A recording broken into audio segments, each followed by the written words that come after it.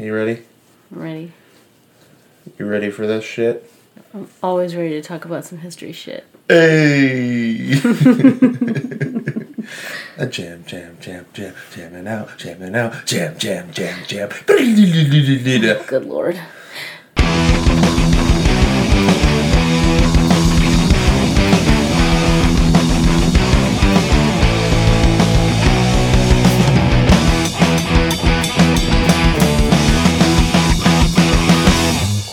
Is it bad that Jared texted us about I'm always ready to talk about some history shit, and then has said nothing about the rest of the episode? I feel like that's not a good compliment. Yeah, he was... what did he say? He said... And then it was... Because it was his song. Yeah. Yeah. So, he was like, the song was great. Then, what else? That's it. Yeah, that's alright. Well, you're stuck with another one here, buddy. So I hope you're listening. And put your phone away. Stop trying to text us right now. Welcome to another episode, the second episode of the I Can Teach History podcast. The podcast where Liz teaches me about some historical thing that happened in the United States of the America. And Yep, that's the name of the country. Yep. Yeah, U.S. of A, baby. United States of the American.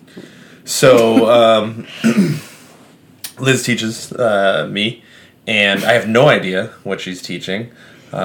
We just kind of go for it.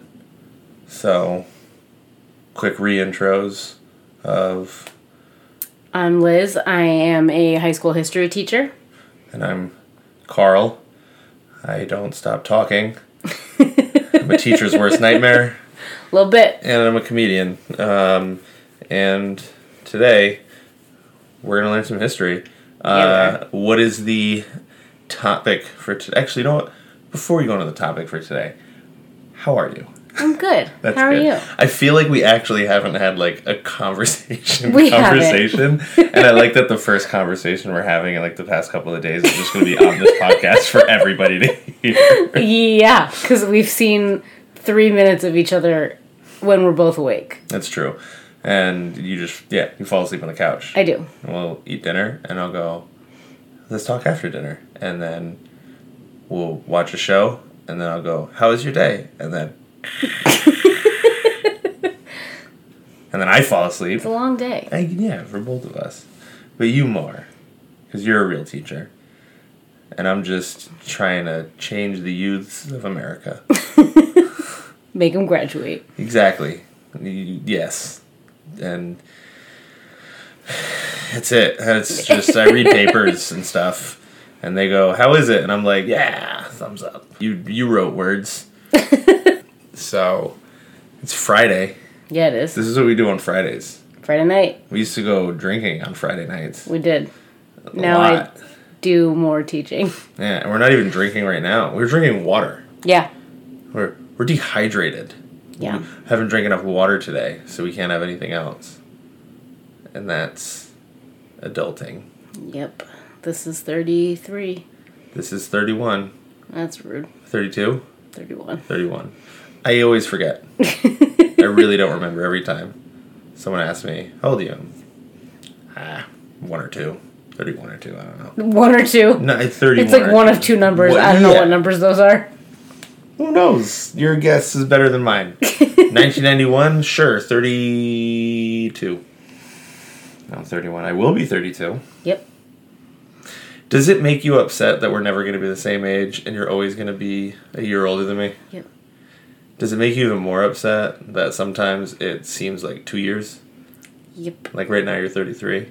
Yep. And I'm 31. Yep. So I could be like, yeah, she's 2 years older than me. Yep. No, but I'm not. I am. But as of right now, I'm 31, you're 33. So that means you're 2 years older than me. Nope. Year and a half. No. Almost to the day. Yeah. But not really, because I'm one number, 31, the other number, 33.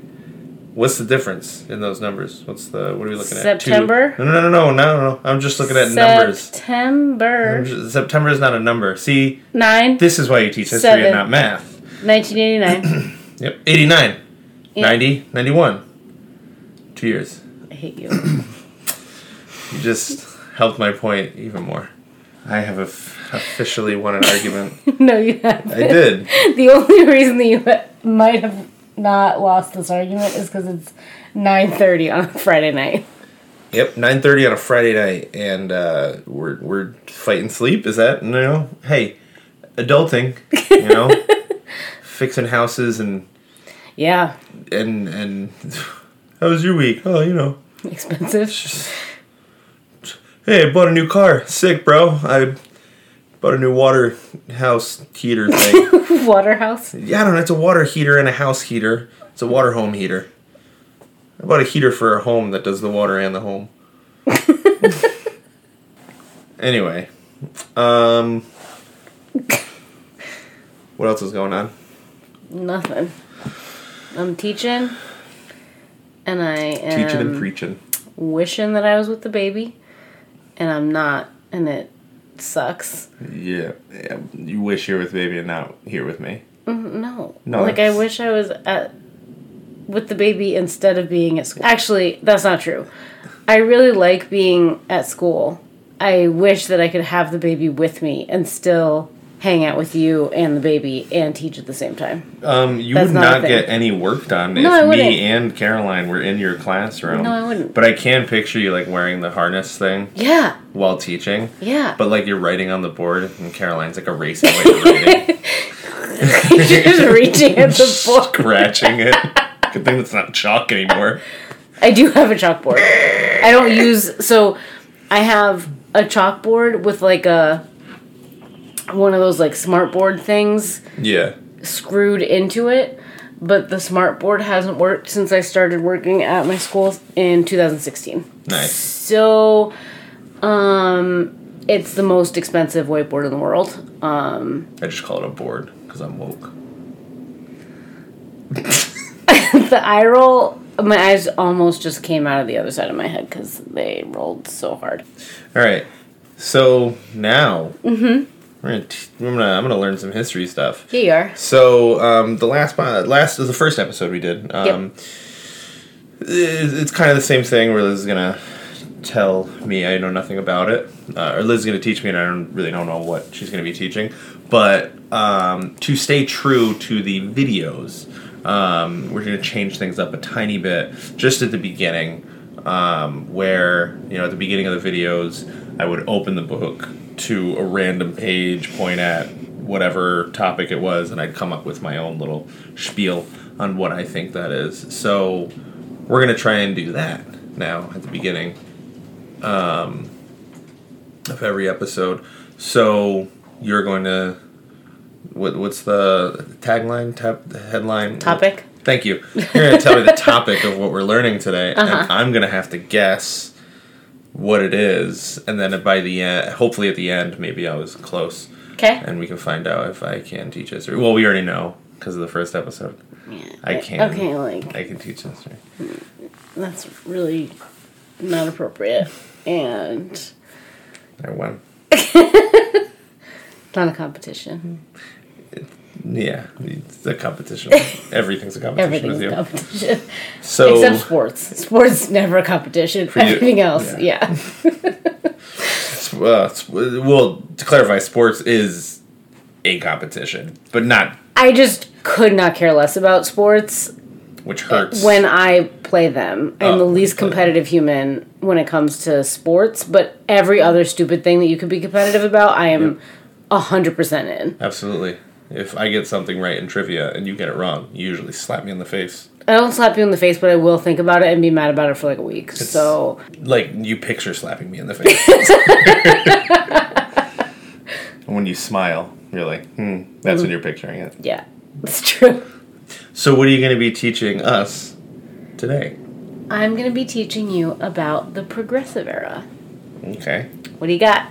Oh, wow. That... No pressure. I mean, you are trying to see if you can teach history, so... Alright, you don't gotta say it all rude and shit.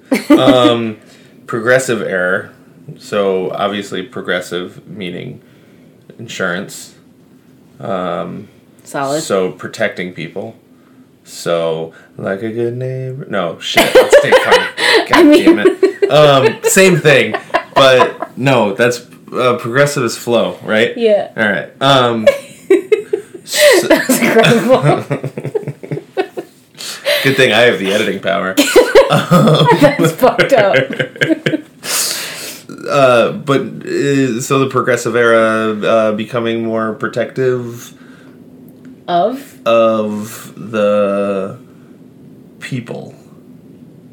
Okay. If this were a I could teach history video, I'd go boom, the progressive era, and then I'd go, I'm Flo, and I'm here to help y'all and keep you protected. Insurance. So, just to be clear, you think that the progressive era is all about giving people insurance? No, I just think it's about giving people the coverage that they need. Home and auto insurance? Bundles, baby. Alright, so that's not correct. Okay, well, we don't know that yet. I objectively do. Shoot. Alright, go ahead. So, what is the progressive era? So, in order to talk about the progressive era, we kind of have to go back a little bit before that. If I could turn back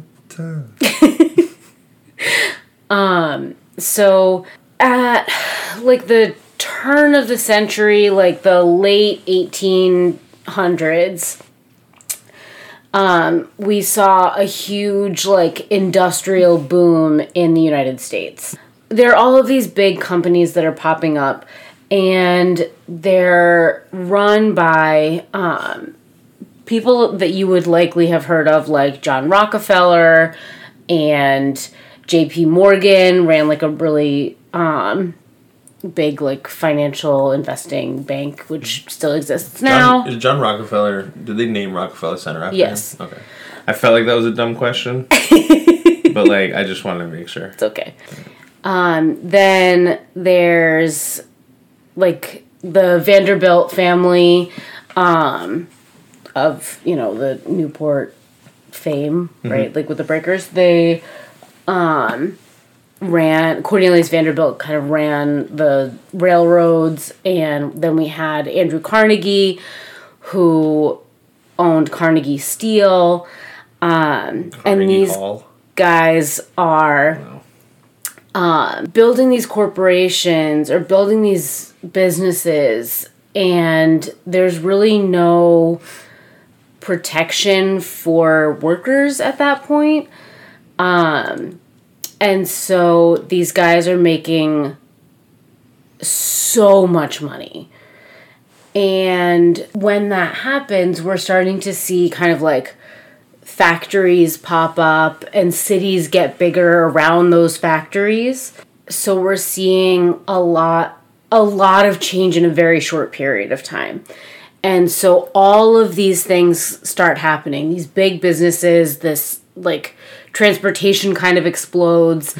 We see huge growths in cities, and all these people start moving. And then we kind of like take a beat. And then the start of the progressive era is when people start to realize and kind of publish or publicize a lot of the problems in society that came out of that industrialization and the growth of cities and all these big businesses and stuff. And so some of the major, like some of the first things that were kind of brought to people's attention was through people that were called muckrakers. It sounds like a racial slur. Right? It sounds bad every time I say it, and every time I tell my students that I hate it, and it's my least favorite word in the English language, and then they try to challenge me as to what... They're like, no, it's not. There's no way that's your least favorite word in the English language. Moist is. Yeah, see? And... Moist and, I feel like you like the word wet. That's fine. There's another one. Yeah. What is it? I don't know. Yes, you do. You just don't want to tell me. A little. I'm going to figure it out halfway through this. I'm just going to say it randomly. Please don't. I'm not the only one that doesn't like that word. Damp? No. Yeah, I know you're not. But it also... I don't... I feel like... Context matters. Here's the thing. I feel like people don't like the word moist because it's the cool thing. No, I have not liked that word for a very long time, and it's gross. I didn't like it before everybody else didn't like it. It's true. Okay, you hipster. Yeah. But, no, it's just like the sound of the word is gross. Moist. Ugh. So you be the judge, audience. Ew. They'll agree with me. Oh, gee, this cake's moist. Ew. That's like a good description of that word. I understand. It's a good use, I mean. Yeah. I understand. However, there are so many other words that you can use to describe a good cake. Wet and spongy?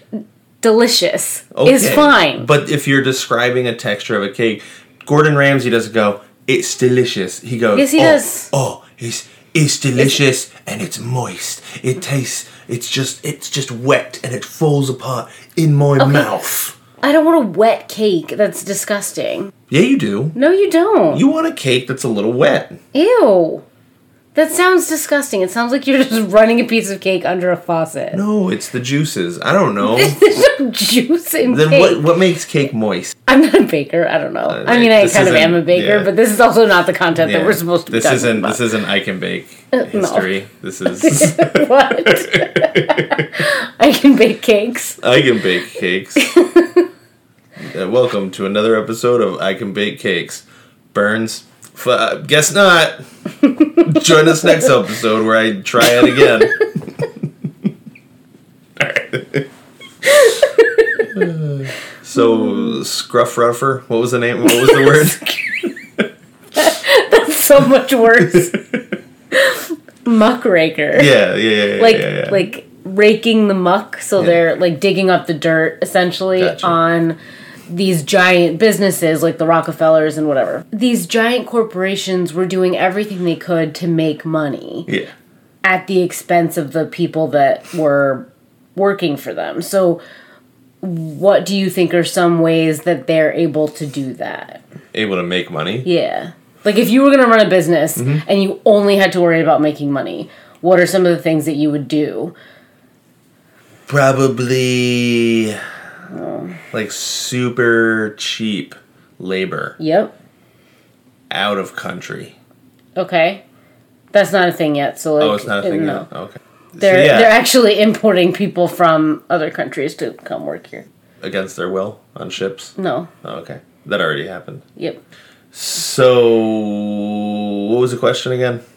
What are some ways that you could make a lot of money in a business? Oh, okay, yeah. So, like, really minimum low wage. Wages, yep. Having kids work. Yep. Because they're super cheap. Yep. Like, when Caroline's old enough, I want her to make me some shoes.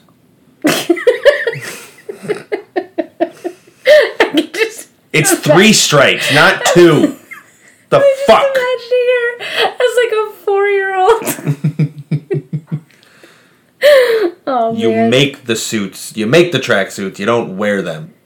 Don't get high on your own supply. And she's like, Dad, you've been dressing me in tracksuits since I was 3 days old. I think it's fine. Yeah, but now that she's working, it's not a sweatshop because the AC's on. Ouch. That hurt. I didn't like that.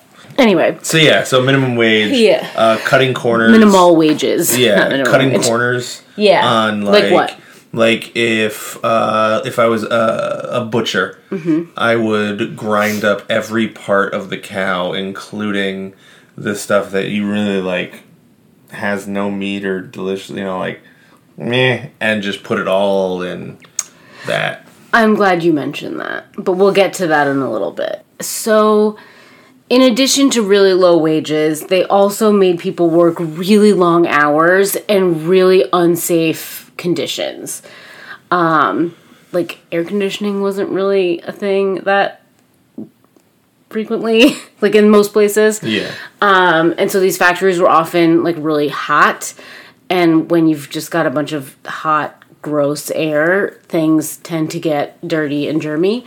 And there was also no protection if you got hurt on the job. So if I was working at a factory and I hurt my hand or something like that, or I lost a couple fingers, I could just get fired. Damn. And so there was really no protection or guarantee that I would still have a job if I were to get hurt at work. Other things that they would do is, like you mentioned, they would have, like, there was a lot of child labor.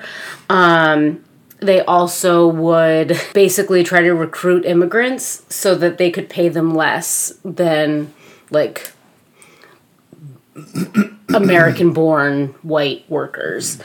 So in addition to that, like you were saying earlier, the, like, food industries were not regulated at all. Yeah. And so companies would kind of, like, just put whatever they wanted in food. So very famously, one of the most read or most, like, famous documents to come out of the Progressive era was Upton Sinclair's The Jungle. And he wrote this book that sort of exposed the horrors of the meatpacking industry. The Jungle sort of exposed all of the disgusting stuff that people were ingesting. Mm-hmm. And things like moldy meat, stuff would fall on the floor that hadn't been washed in weeks, and then they would just, like, put it back in the package or in the vat to be ground up into beef or whatever. Yeah. And they didn't have refrigerators, right? It was, I mean, they had ways to preserve it. Like, they had, like, ice and stuff like that. But they, like, home refrigerators like we have now weren't a thing really yet. Got it. But so this goes everywhere, right? And people start reading this, and meat sales plummet because everyone is like, I'm not eating this disgusting mold meat. I'm not eating rat meat instead of, like, beef. This is disgusting. Yeah. Teddy Roosevelt, who was president at the time, he's kind of known as, like, the progressive president. He reads this, he's like, that's the most disgusting thing I've ever heard in my whole life. So this led to the creation of the Pure Food and Drug Act, which is the very early version of our current Food and Drug Administration. So there was the Meat Inspection Act, which specifically looked at meat plants, basically. Yeah. And made sure that everything was clean and sanitary and nothing that was not supposed to go into the meat was going into it. And then, like I said, it kind of expanded into the current Food and Drug Administration that we have now. And so it has obviously expanded into all consumed or consumable goods. So that's any medicines we take, all food, but it also applies to, like, cosmetics stuff too. Yeah. And so that's one of the, I would argue, one of the most visible changes to come out of the progressive era. In the past couple years, my students have gotten more and more critical of the world. Mm-hmm. And I don't know if that's pandemic related. I don't know if that's just the makeup of the personalities of the kids I have in the room. I don't know if it's a Gen Z thing. I don't know. Yeah. But last year when I taught this, a few of my kids were like, I was talking about how the meat sales dropped and people stopped eating meat because they had read what was going on and how gross it was. Yeah. And a couple of them were like, wait a minute. So you're telling me that the only reason we have the FDA right now is to save the meat industry because they wouldn't, like, the government couldn't afford to not sell meat to people? And I was like, I don't know, guys, but people needed to not be eating rats. So, like, this is objectively a good, like, result. Yeah. And they're like, but if that's why they did it, I'm like, who cares why they did it if this was the result? Did any of them become vegetarians? after this? Or were they like... Frequently they make that comment. And I feel so terrible. It just happened a couple times. I felt really bad. Yeah. But in high school, we have a rotating schedule. And so I have students at different times throughout the day. Yeah. And it just so happened that I think I've taught the jungle a handful of times, probably like 5 times in the last 8 years. Yeah. And so many of those times have been during or just before the lunch block. Mm-hmm. And my kids are always like, Mrs. Wagner, what is wrong with you? Why would you have us do this today? Right now? Because I'm not going to eat lunch. And I'm like, I'm so sorry. I felt like such a jerk. But, yes, to answer your question, they do frequently say that they're never going to eat meat again. And then that quickly goes away for a lot of them. So anyway. Yeah.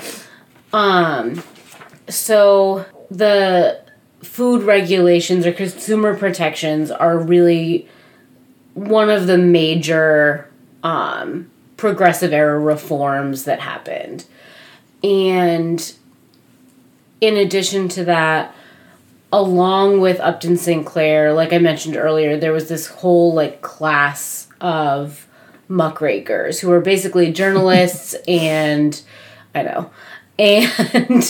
photographers and writers who kind of exposed the problems of the day. And so paparazzi. No. I was going to say, is paparazzi today's muckrakers? No, because paparazzi is like celebrity gossip. I thought they were just like anybody who was with a camera and taking pictures of shit, trying to break stories. Are you drunk? What's happening to you? No, I was just asking.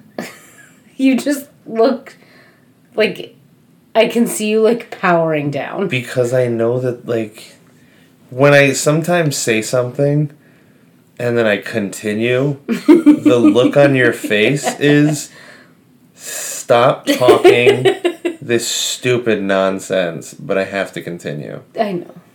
But no, not like paparazzi. Yeah, I know now. Continue. So these muckrakers are kind of exposing all of these different areas of society. And so we had people like Jacob Riis who photographed like living conditions. Mm-hmm. So remember how I talked about all these cities popping up? Yeah.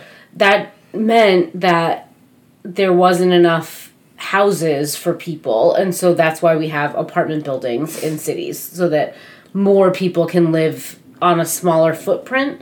And so they grew, like they built the buildings higher instead of wider so that you could fit more people in a smaller space. And at that time, because people were moving in such huge numbers at such a high rate, mm-hmm. the quality of those buildings was not super awesome. And so people were living in what's called tenement buildings, and you can actually still go to some in New York. They have like the tenement museum. Yeah. And it's actually really interesting and heartbreaking to see, but it's these essentially like apartment buildings, but they're so gross. Yeah. And they don't really have good plumbing or sewage systems mm-hmm. in the buildings, and like they're not well ventilated. And are they dumping it out the windows? No, but like it's just gross. And there were often multiple generations of a family living in a space that was not very big. Willy Wonka and the Chocolate Factory. Exactly. And so I can dance. I love to go with you. I'm no longer handicapped. Yeah. So it's that level of poverty. Yeah. So when you see muckraker, that's what I picture. But the muckrakers... I know what it is. I'm just saying, like, that word just sounds like if I saw somebody dumping shit out the window, I'd go, "You muckraker!" Like, that's what I picture as muckraker. It's like a muck dumper. Muck is like mud. It's like dirt. It's Yeah, gross. I understand it. You've explained it to me 6 times. Okay, well, you're still saying things that don't make sense. I'm just saying that's what I picture when I hear it. But that's an incorrect picture. I understand that. You've explained it to me 7 times. Now, everyone else understands why or how I am competitive about stupid shit. Because I have to be right about this one very specific thing. Continue. Move on. You muckraker. My head's gonna explode. So Jacob Reese basically like takes a bunch of pictures of these tenement buildings. Yeah. And talks about how dangerous they are. And like he wrote a book called How the Other Half Lives. And it details basically all the horrors of living in these gross tenement buildings. Yeah. And one of the things that always sticks with my students is that there wasn't enough room in the like in the actual space, in the apartments, for everyone's stuff.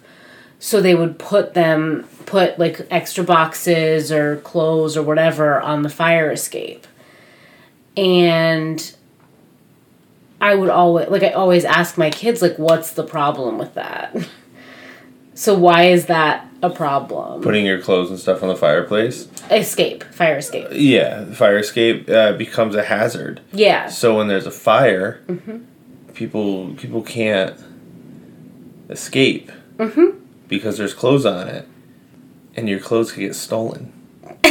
I feel as though the theft is a significantly less important risk. But yeah, so in case of a fire or in case something I don't have much, and they took my blouse. Oh, good God! It was on the fire escape drying, and it was taken by the birds. I don't even know what to say to that. I'm here talking about how people would like literally get stuck in buildings and burned to death because their shit was everywhere, and you're talking about birds stealing laundry. Yeah, because that's what would happen. Are you the historian here? No. Have you ever seen a bird carry a shirt? No. I have. So, it happens. Okay. I'm not saying... Are you telling me that whole time they were putting their clothes on the fire escape? No. Let me finish. Okay. I'm letting you talk. Are you talking about fucking birds and laundry? You're telling me that all the people that have put their laundry on those fire escapes, that not one bird or owl came by and was like, "Ooh," and then grabbed the shirt and just flew off. I'm not a bird expert, but you don't have to be a bird expert. The probability of that happening is so high. Okay, fine. I will concede that may have happened. However, that is not the point of why I brought that up in the first place. Thank you. Conceded, accepted. Continue. Concession. Why? I don't want anything to eat. We just ate. Oh my God, I can't stand you. This feels so weird to be joking about birds stealing laundry while people are burning alive. Yeah. So the birds are like, they don't need the clothes. Woo, woo. You could not be worse. Oh man, I quit. Put that shirt back. That's somebody else's property. I quit. It was a hot sale. Oh my God, you're the worst. Oh. And that was the first hot topic. And that's the end of I Can Teach History Forever. No, it's not. Okay. How do we come back from that? So it was a fire hazard to have clothes out there. And so, because the buildings were so poorly ventilated, they would just, like, go up in smoke, basically. Yeah. And a lot of people were killed. And there were no regulations for things like a second exit. So now in any apartment, you need more than one entrance or exit in case something happens. I'm pretty sure there's a lot of New York apartments that has...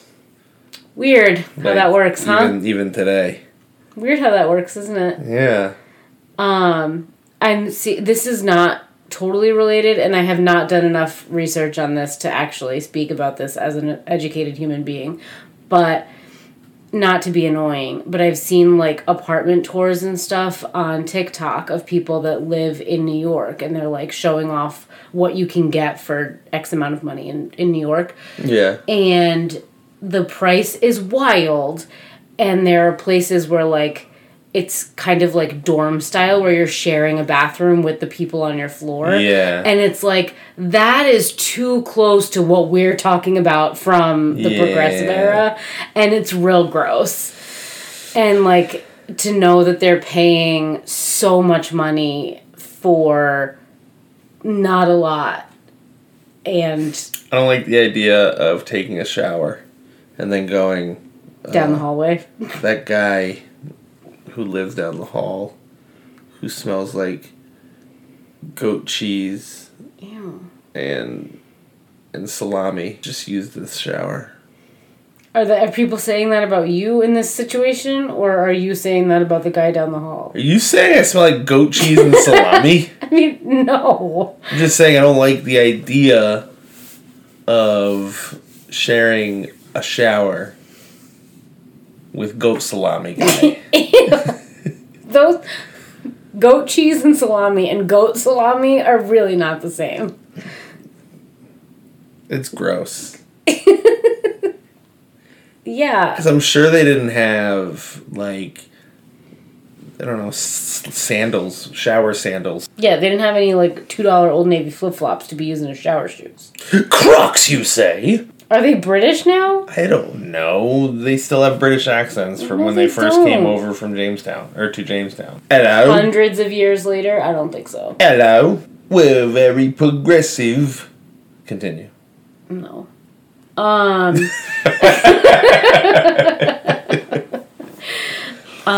So basically, there are a ton of these journalists who are exposing problems, right? Yeah. So, like I mentioned earlier, Upton Sinclair is talking about food and the consumer protections. Some of the other things that happened were, one of my favorite kind of like anecdotes from this period is about ketchup, which arguably is the best condiment that exists 100%. And goes on everything. 100%. And we'll have a poll, but ketchup is the superior condiment. Yeah. Mustard, go fuck itself. I think ketchup is the only condiment that you like, right? It is. Yep. 100%. Except like barbecue sauce? I love barbecue sauce. Okay. Love it. Yeah. So anyway, one of my favorite parts of the progressive era is talking about this because I love ketchup so much. And as a person, this doesn't really matter, but I don't care about brands really very much. Like, I will buy the generic brand of everything because it's cheaper and I don't care. However, ketchup has to be Heinz, mm-hmm. and it's just superior. And I did not buy that, just so you know. You did. We had a bottle of ketchup on our table in front of us and was just checking to see if it was Heinz, and it's not. I might have bought this. I don't know. It was Signature. Tomato ketchup. Well, it's not Heinz. It's not as good. But the reason that Heinz, like, is the gold standard for ketchup is because when Teddy Roosevelt had implemented these, like, consumer protections on food, he hired or appointed the head of what is now, like, what would be the FDA. Mm-hmm. And so the FDA, Howard Wiley, basically he's doing a bunch of investigations on various foods. Mm-hmm. And his research came back that of all of the ketchup brands, Heinz was the only one that didn't have a particular preservative in it that was carcinogenic or could cause cancer. And so he goes to Teddy Roosevelt. Is that one going to cause cancer? Probably not. And so he goes to Teddy Roosevelt and he's like, hey, dude, you have to go and tell the American people that the only ketchup they can buy is Heinz. And Teddy Roosevelt is like, I'm not doing that. Imagine the press conference that is called. Right. Bully! My fellow Americans. I don't think that you realize what you just did, but he created the term, or like the term bully pulpit came from him because bully is like, in the context that you just used it, like, oh, awesome, great, like, whatever. Anyway, Teddy Roosevelt basically is like, absolutely not. The President of the United States cannot be a commercial for a private business. That's insane. I'm not doing that. And the head of the FDA is like, people are gonna die if you don't, so, like, you fucking better. And he's like, no, so you're fired. And so eventually all of the other ketchups had to change their ingredients to remove the preservative that was a problem. Yeah. But Heinz is the only one that still has its original recipe because of that change. Huh. And so that's kind of why it's known as, like, Number one. the best. It is the best. Isn't that fun? As I tell my kids, that anecdote is my favorite thing because it has two of my favorite things in it. Ketchup and federal regulations. And I told my AP government students that when we were talking about bureaucracy earlier this week, and they all laughed. And I realized I found my people. I was so happy that they all laughed at my joke. And then I remembered that they're, like, federally mandated to be in my classroom. And they have to laugh at my jokes, but still made me feel good anyway. Guys, just laugh. She'll give us a fucking A. That's rude. One of my kids was like, he said something, like, his face was just, like, melting into the floor when I was talking about how the president was like, I can't do that. He was like, of course he can. What's wrong with these people? He was so invested in the story. It made me so happy. My little nerd heart was so happy. So what else was so progressive about this error? So, one... Am I saying it wrong? Error? Era. Oh, error. But as a Rhode Islander, all of what we just said was fine. Oh, perfect. It's funny that you ask, like, what is so progressive about the progressive era, because that is something that I talk with my kids about towards the end of the unit. Yeah. Because, yeah, there were a ton of changes that were made, but there's also a lot of stuff that didn't get changed, too, and we can talk about that a little later. But I talked about Teddy Roosevelt, his whole, like, presidential focus, because, like, presidents tend to have, like, an overarching goal for their term as president. Like Biden wanted to, like, do, like, the Build Back Better stuff. Like, Teddy Roosevelt had something called the Square Deal, and what he wanted to do sounds lame. It was square. Not lame at all. So the Square Deal is Teddy Roosevelt's, like, focus for his time as president. Mm-hmm. And he wants to fix the problems of the day by controlling corporations, so making it so that these businesses can't just, like, do whatever the hell they want. Yeah. And he wants to build in some consumer protection, so that stuff about, like, food and drugs and all of that. Yeah. All of that is getting regulated so that people aren't ingesting things that are harmful. Mm-hmm. And then he wanted to conserve natural resources. Okay. And so Teddy Roosevelt is known for his, like... horse riding ability? Yeah. So, like, he's an outdoorsman. He loved to hike. He loved to box. He hunted a ton. Like, he was outside a lot. And so the reason that we have, like, the national park system is because of him. Because he wanted to reserve federal lands that couldn't be built on, that people could just enjoy and be in nature so that this land wouldn't get built up to be more and more cities and create more of the problems that he was trying to fix. And so that's why we have the national park system. That's why we have a lot of the, the very early, kind of like environmental stuff that we have now. Yeah. Okay, I have a question. What's your question? So you've mentioned the oil and steel. Mm-hmm. What was the third one? Railroads. So far, you've only talked about food. So what do the other ones have to do with the progressive era? So that's a good question. So basically... Thank you, I know it is. I'm very good at asking questions. Some people say I'm the best at asking questions. I'm the greatest. So these companies like the Standard Oil and Carnegie Steel were employing people in factories using those really like smarmy, slimy tactics. So they're the ones that are not really paying their workers. It's like super dangerous. They're doing everything they can to cut costs.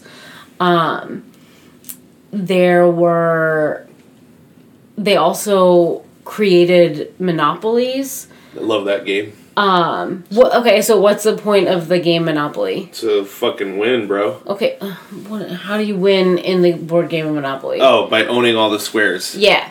So, by owning all the squares, you have made it so that you are the only person... that is getting money. Yeah. It's fake money, but still. Yeah, but in life, like not the board game, in like the real world, these companies were like buying up every step of the process. So for example, Standard Oil would like buy up its competitors. Yeah. And then like they would then throw their label on it. Yeah. So then they're the only one that you can go through to get oil. Oof. And so when that happens, like, when competition is limited, then that means that prices go up. And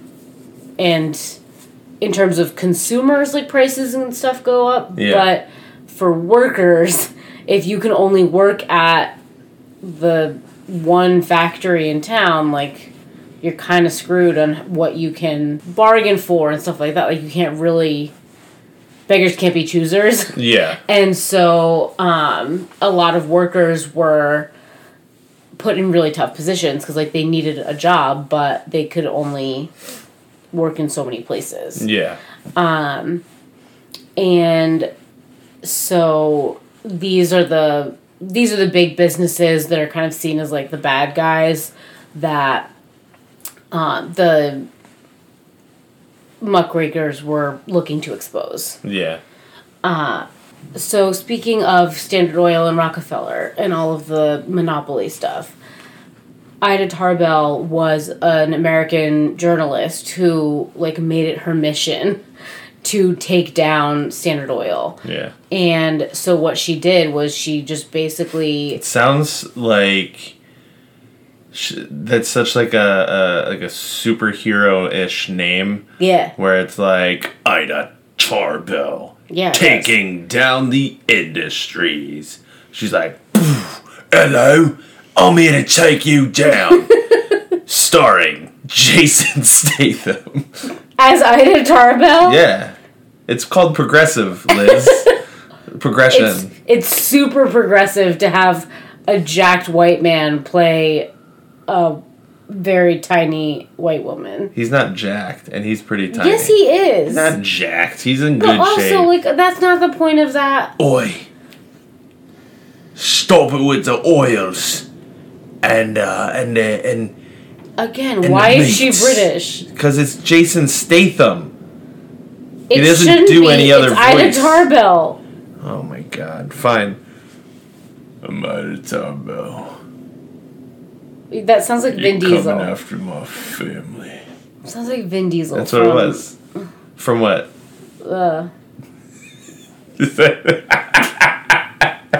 With the cars, Fast and the Furious. The vroom vrooms. They hit the pedals to the metals.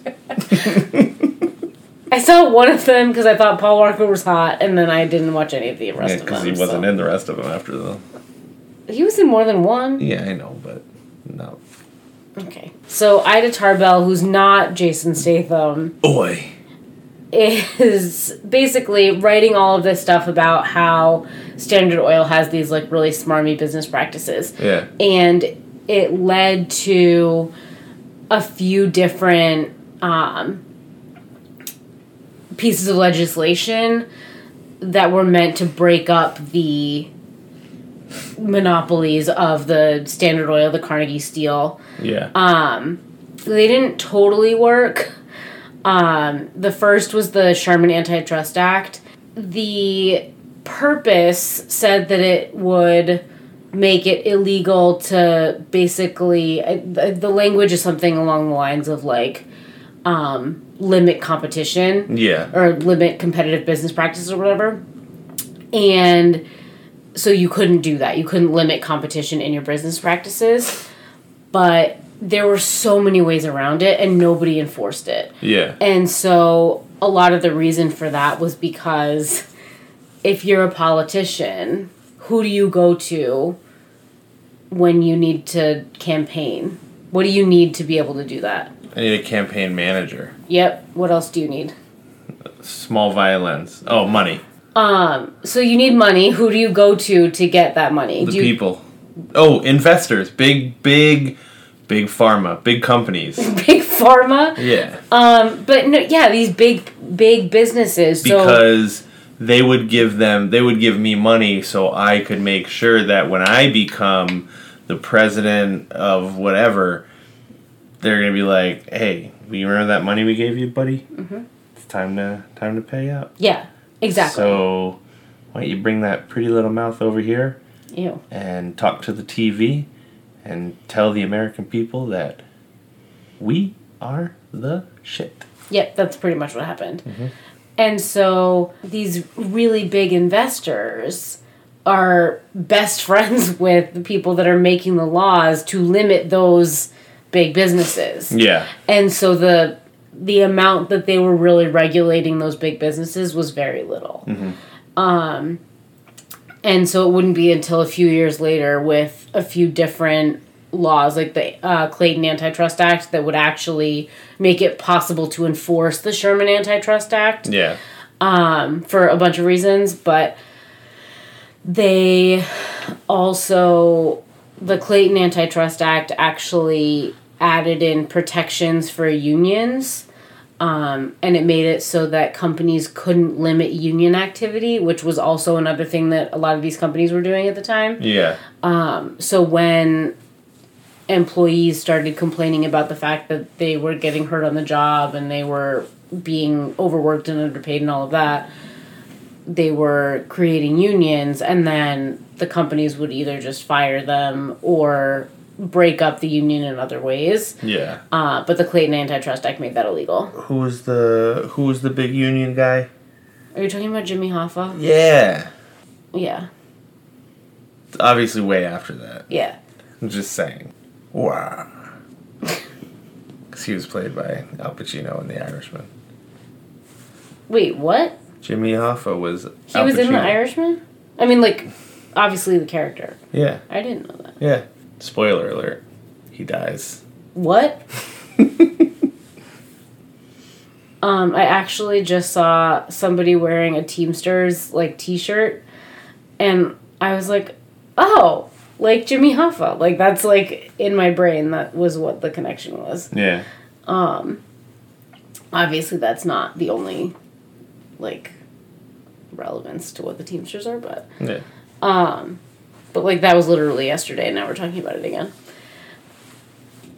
In addition to the tenement buildings Mm-hmm. and the problems in, like, the lack of ventilation and the, like, poor plumbing and all that stuff. Those fucking birds stealing clothes. Yeah. There were also similar things happening in factories. And so, most famously, the Triangle Shirtwaist Factory. Basically, the building had zero, what we would refer to as, like, any kind of safety precautions. Yeah.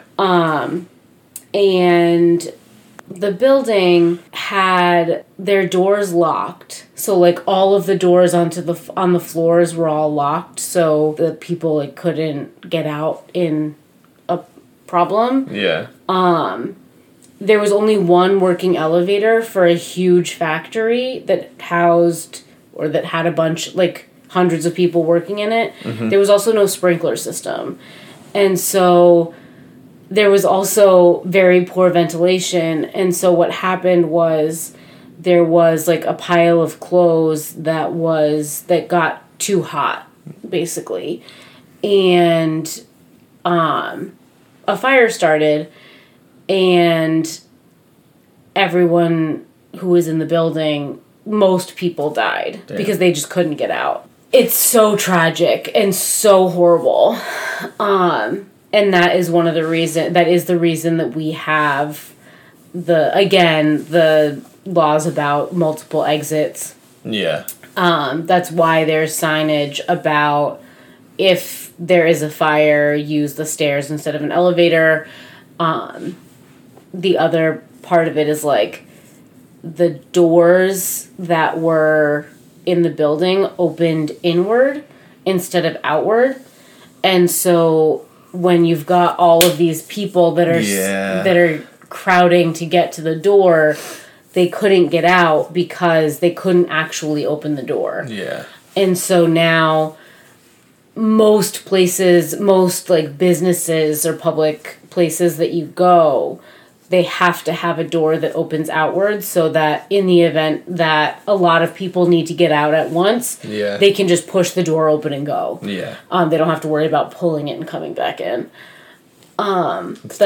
It's really, really terrifying.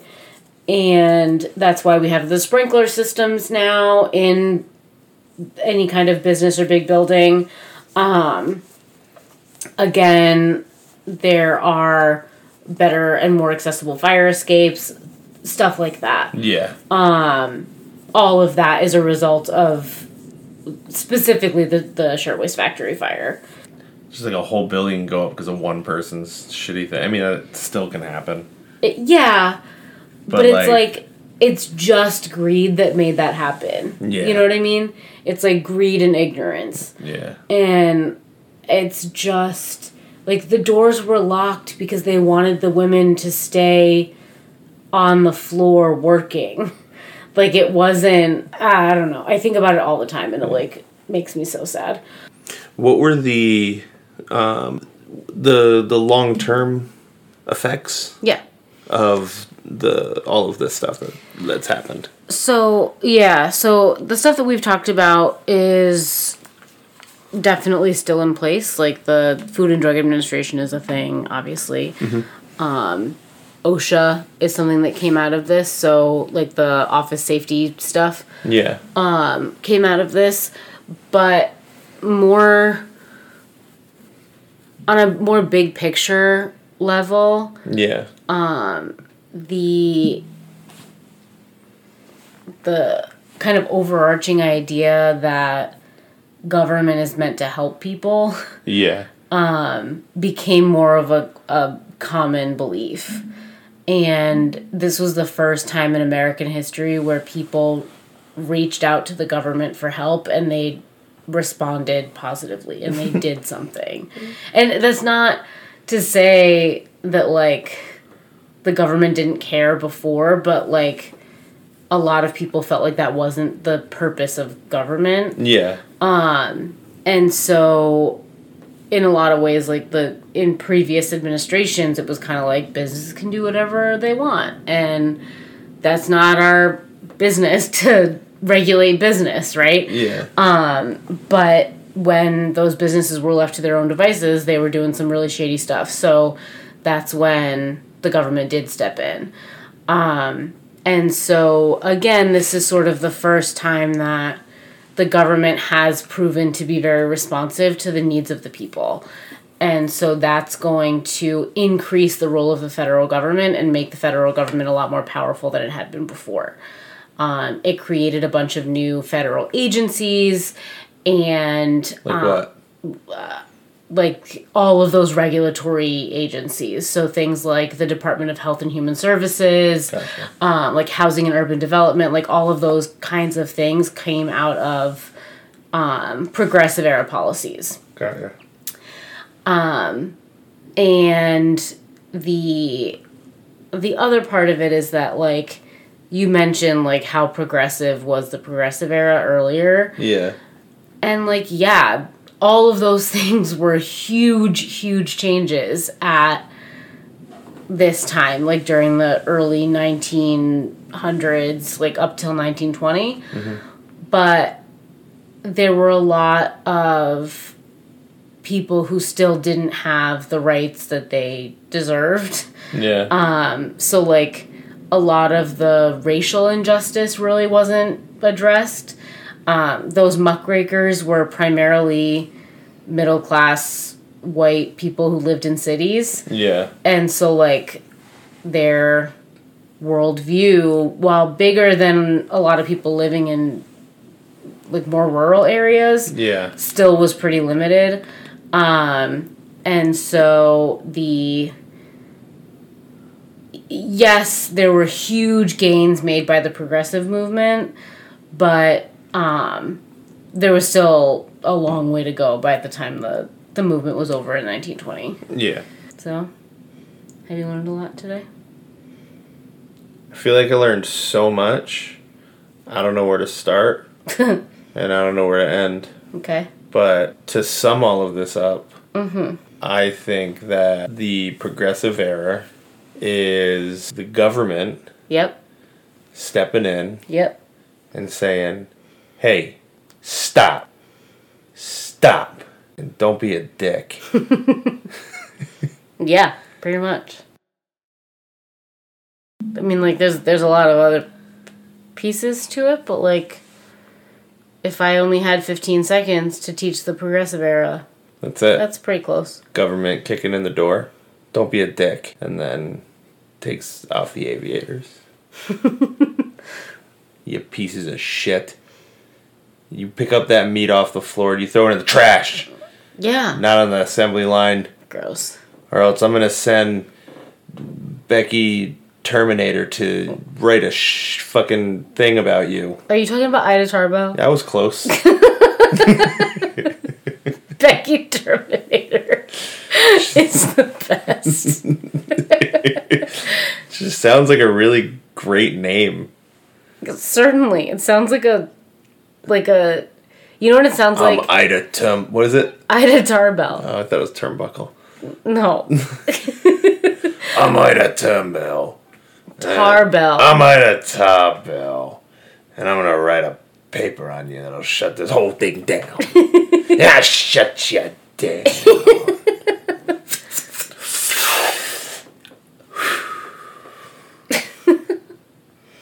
Flicking the cigarette. Mm-hmm. Slow motion, up close cigarette.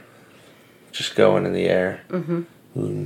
Little trickles of red ash falling off. You really thought about this, huh? Cigarette hits the ground next to what seems to be a wet stream puddle. Oh, what's this? The ambers of the cigarette touches that liquid and sets aflame. It is gasoline, and it is going towards a factory, and it goes on fire. And she goes, "You've been dicked," and then leaves. Ew. You've been dicked? Well, yeah, because this is don't be a dick. And they were being a dick, so guess what? You've been dicked. I don't like it. This is Ida Turnbuckle. Oh my god. I lit another cigarette. I was gonna say, Where'd the second cigarette come from? She lit it another one before she flicked the other one. So double fisting. Yeah, she doubles fisting.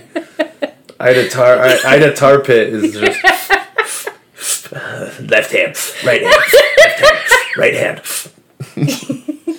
Wake the baby. You're the one. She flicks a cigarette at that gasoline pile to that factory, then to that gasoline pile in that factory. And then in the middle is an apartment building, and she says, "Don't worry, you're safe." Oh. Uh-oh. It's a little close. Oh, good Lord. Get your clothes inside, the birds are coming. Take it off the heaters. All right, goodbye. That's it? This is Ida Turnbakken checking out. This has been another episode of I Can Teach History. Thank you for listening, and don't forget to subscribe and like and whatever it is that you do to the Bit Players Network. Yep. So thanks for listening, and I'm Carl. And I'm Liz. And we'll teach you next time. Yep. You're supposed to say it at the same time. I'm not doing that. But we will get there. No, we won't. Yes, we will. For my name isn't Orville Turnbakken Ryder. That makes no sense. Orville Redenbacher. Okay. Is that right? Are you trying to say Ida Tarbo? Yeah, but what's the guy's name now? The popcorn guy? Orville Redenbacher. I said it right? No! Oral Redenbach. Alright, see you next time, guys. No, teach you next time. 1, 2, 3. Teach you next. No, 1, 2, 3. Bye. Teach you next time.